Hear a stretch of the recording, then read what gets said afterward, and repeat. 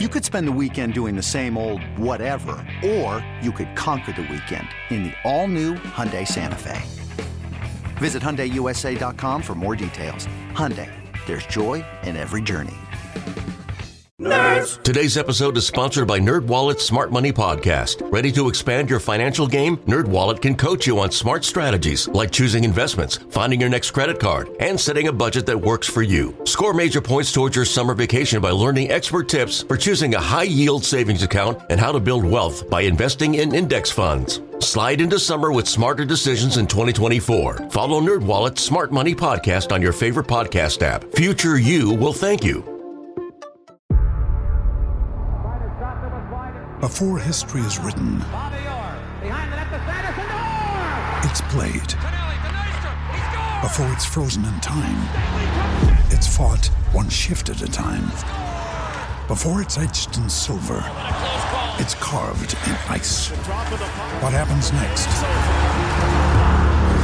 will last forever. The Stanley Cup Final on ABC and ESPN Plus begins Saturday. In case you missed our emergency pod, make sure you check it out wherever you do get your podcast. Me and George gave our initial reaction just minutes after the Colts did announce the other day that Sam Ehlinger will now be QB1 for the Colts and Matt Ryan is headed to the bench. But speaking of Matt Ryan heading to the bench, George, I think it does bring a fascinating question, especially with the timing being so interesting. The trade deadline is Tuesday. We're recording this on Tuesday. So a week from today is the trade deadline. By the time you're listening, it'll be less than a week away. So the Colts don't have a lot of time to kind of figure out the direction they want to go in. They have a few players, if they wanted to trade them, probably could get some interest, probably could get some draft picks back. At this point, would it be wise for the Colts to be sellers at the deadline, or they should say kind of status quo right now and at least give Sam Ehlinger a few weeks to kind of see with a full complement of characters on offense and defense, see if he truly is a guy or not? I'm kind of in the boat here. You kind of mentioned it earlier off the air. You were talking about, do you wait and see what happens on Sunday? And I think you have to. But I think you've got to prepare yourself. If I was Chris Ballard right now, I would be testing the waters on certain guys because I think you owe it to a guy like Stephon Gilmore, maybe even a guy like Yannick Ngakoue. You owe it to guys like that to get them to a contender if you're not going to be one. And I know, again, this goes back to, I think one of the worst things about the NFL right now is what's best for the franchise isn't always what's best for the people running the franchise. And the idea that, as we've talked about before, the best outcome, one of the best outcomes for this team right now would be for the rest of this season to go very, very poorly and then to end up with a pick where they can get the quarterback for the future and move forward. That's probably not going to be the best outcome for Chris Ballard and Frank Reich. So, it's that tension that goes on between what's best for your head coach or your general manager, what's best for the franchise moving forward. But I do think that if I was Chris Ballard, even knowing that, my thought process would be, hey, I might survive this. And one of the ways to survive this is to set this team up for the future. And one of the ways to do that is to get the picks. And so I would I would put guys like Ngakoue and Gilmore on the market this week, get those discussions started with the idea that if you go out Sunday and you look like a playoff team, then you cut it. You keep the guys, you move forward the way you are, and you tell those guys, all right, talks are over. We were exploring those options, but we're not going to go down that road. It looks like we can make this work. And if you go out there on Sunday and the answer is you're not a playoff team, you look really bad, or it's inconclusive and those deals are good enough, you pull the triggers on guys like that. You let young guys play in their spots the rest of the year, and you add to that draft arsenal that you're going to need to rebuild this football team. It's so tough because you kind of highlighted why so many franchises in the NFL are dysfunctional is because, like you said, you have so many different motivations in the locker room where Jim Irsay, he's going nowhere. No one's firing Jim Irsay.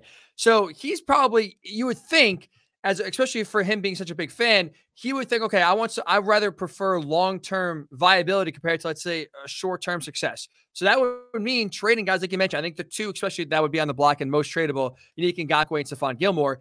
Those two probably give you the biggest return, even though they're both on kind of short-term deals. But if you're Chris Ballard, you're right. If it's close right now, the one thing you kind of hang your hat on is, hey, he's been really good in kind of later rounds of the draft. If you have more assets, hey, I've shown you in the past, I can find guys, give me a chance to do it again. But if you're Frank Reich, I don't think you're sitting there saying, yeah, Gilmore, let him go. Ngakoue, let him go. Let's just, wave the white flag on the season. You're right. He's coaching for his job. And that's always where it gets kind of tough. And you do see kind of dysfunction go on with some franchises because you have the head coach doing one thing, the GM may be motivated by the other, the fan base and the owner maybe wanting another thing. So when you have all those different motivations working against each other, it's tough to come up with a consensus. But with that said, I do think the two guys you mentioned, I would trade him if I'm Chris Ballard. Easy for me to say, but also you got to look, Stephon Gilmore's on a 2-year deal and Ngakoue's on a 1-year deal. The Colts, look, they're not a Super Bowl contender, right? Like, that's very obvious. Even if they can make the playoffs, if Sam Ehlinger somehow turns this thing around, works miracles, like 8-2, 9-1 in there in the playoffs, are they really going to go head-to-head with Kansas City or Buffalo? No. So with those guys on such short-term deals anyway, by the time you get the quarterback in, and by the time you get that young quarterback to a position to where you can now start to contend for the playoffs and maybe the Super Bowl in a few years, those guys are gone anyway. So it's like, if you can at least, if they're going to be gone in 2 or 3 years anyway, why not just get a pick for them now? Kind of like I said, allow them to be a part of a playoff chase. And then just, use those picks to hopefully kind of get either their replacement in the draft or another young guy, or compile picks to where if you do have to trade up, maybe get an extra 2nd or 3rd round pick from the Gilmore trade, and maybe Ngakoue can give you an extra 4th, like just a little extra sprinkle on a potential deal in case you have to move up, to the top 10, to the top 5 to get the guy kind of that you want. Yeah. I think you don't do it with guys like Jonathan Taylor and Michael Pittman because they're going to cost you a lot soon, but they're part of this, they're going to be part of whatever you do and moving forward. Right. To me, it's guys like Gilmore and Ngakoue who probably are, you could argue they would be better off somewhere else right now, where they're at in their careers and where the Colts appear to be in their building phase now. I think that's the way you look at it. But I agree with you. I mean, if I'm Frank Reich, I'm sitting in there and I'm saying, I want everybody, I want all hands on deck. I got to win games. I'm going to make this work with Sam Ehlinger, and we're going to turn this around as we have every year that I've been here. That's my argument. If I'm him, if I'm Chris Ballard, I'm probably somewhere in the middle. I'm like, well, I'll let you see. I'll see what happens in Washington. We'll go from there. Here's a name I want to throw out there that I have no idea if there's even any interest whatsoever.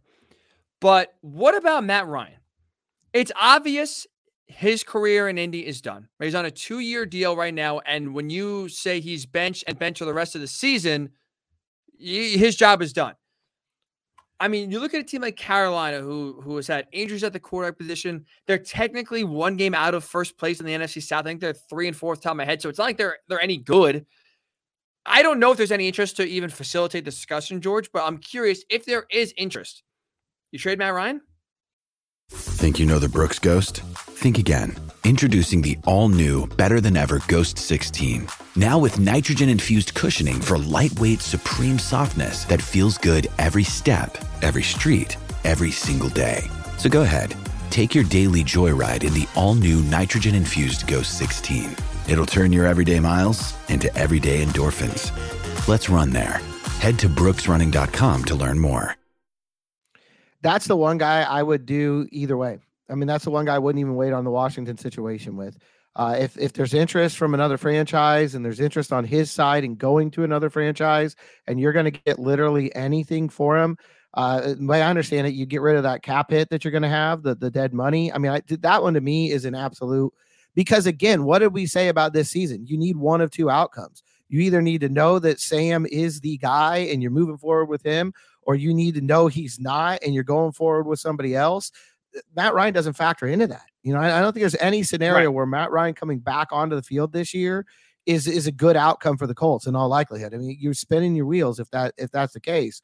And so I would trade him. I wouldn't even wait. If there's somebody that's interested and he's willing to go to that team, I would pull that one. I'd pull the trigger on that one right away.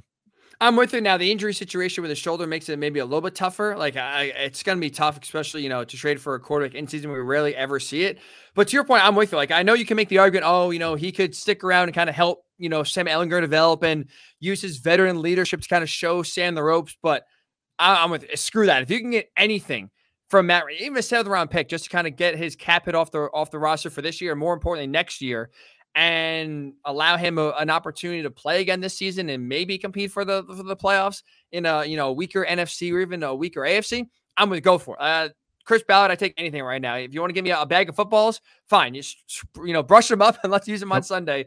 Break them in that way. But Yeah, I'm with you. That's the fascinating part. I have no idea if there's any interest, but there are some, like even Washington, like Carson Wentz thinks. I know they made the move with the Colts, so they may not do another. Want to be motivated to do another quarterback year with the Colts. But I mean, Taylor Heineke, I know he beat the Packers, but I was watching that game on Sunday. My God, he put the ball in harm's way 400 times, and 399 he got lucky by drops or just penalties. Can't Colts. We'll see him firsthand on Sunday, but you can't feel great if you're still trying to compete for a playoff spot with Taylor Heineke's your guy. I just wonder if there'd be any interest from any other team. That's the part that's gonna be interesting. But I'm with you. If there is, pull the trigger. To me, that's the thing. If there's interest, that's the whole question. I don't know if there is. Maybe there are some teams in the NFC, especially in the NFC South, where it's a pretty wide open division, and most teams in that division could still win it. I mean, maybe New Orleans is on that list. I don't know. That's a good one. He's been around. He's knows that division very well. Obviously, he's been there for a long time. If there's interest in that situation, I would do it in a heartbeat. I would trade him for a 7th rounder. I wouldn't care what it was, because you're moving on anyway, and the cap relief that you get from it, and also you take that shadow off of Sam Ehlinger. We were talking about before. I don't know how easy it's going to be to actually get a read on him this year. It's not a great situation for him coming into anyway. With Matt Ryan over his shoulder, it's an even more difficult evaluation. I think if you can get him onto another team, it's good for him. That one to me is a no-brainer. It's good for everybody. That's a good point too. Not that he's a distraction per se. Like, he doesn't come off as that kind of guy. You know better than me, kind of see him at practice in the locker room and stuff, George. But you're right. Like, just the questions of if he struggles, I think it's fair to say Sam Ehlinger will definitely have his talents for sure in this 10-game stretch. And there's going to be a portion of the fan base, maybe even a portion of the team itself. Like, we weren't that bad with Matt. Like, maybe we can get him back in the mix. And you're right. Just removing him from the team just more removes that distraction, and at least helps Sam, if he's going to have success, kind of put him in a little bit better position to succeed when you take away that kind of thought of, let's go back to Matt Ryan, because at least we were, had some success and we're 3-1 compared to, if it's ugly and you're 2-5 in the first 7 games of Ehlinger's career. It's like I said, it just helps remove that distraction and kind of gives him a chance to breathe a little bit and play without constantly looking over his shoulder. And if you're New Orleans, maybe you have the same thought the Colts had at the beginning of the year. We could bring this guy in. We've got a lot of the other pieces. We could make it work. Saints that's a great one because they have talent. They're hurt a lot, but they do have the talent there to kind of make it worth Matt Ryan's while as well, if he still wants to kind of play and kind of get one more run at, the playoffs and beyond, and kind of get that elusive Super Bowl. New Orleans would be a good landing spot, like you mentioned, a team he knows, and a conference he knows, or a division, I should say, he knows very, very, very well. So that will do for this edition, a loaded edition of the Midweek Pod right here on the Blue Horseshoe Podcast.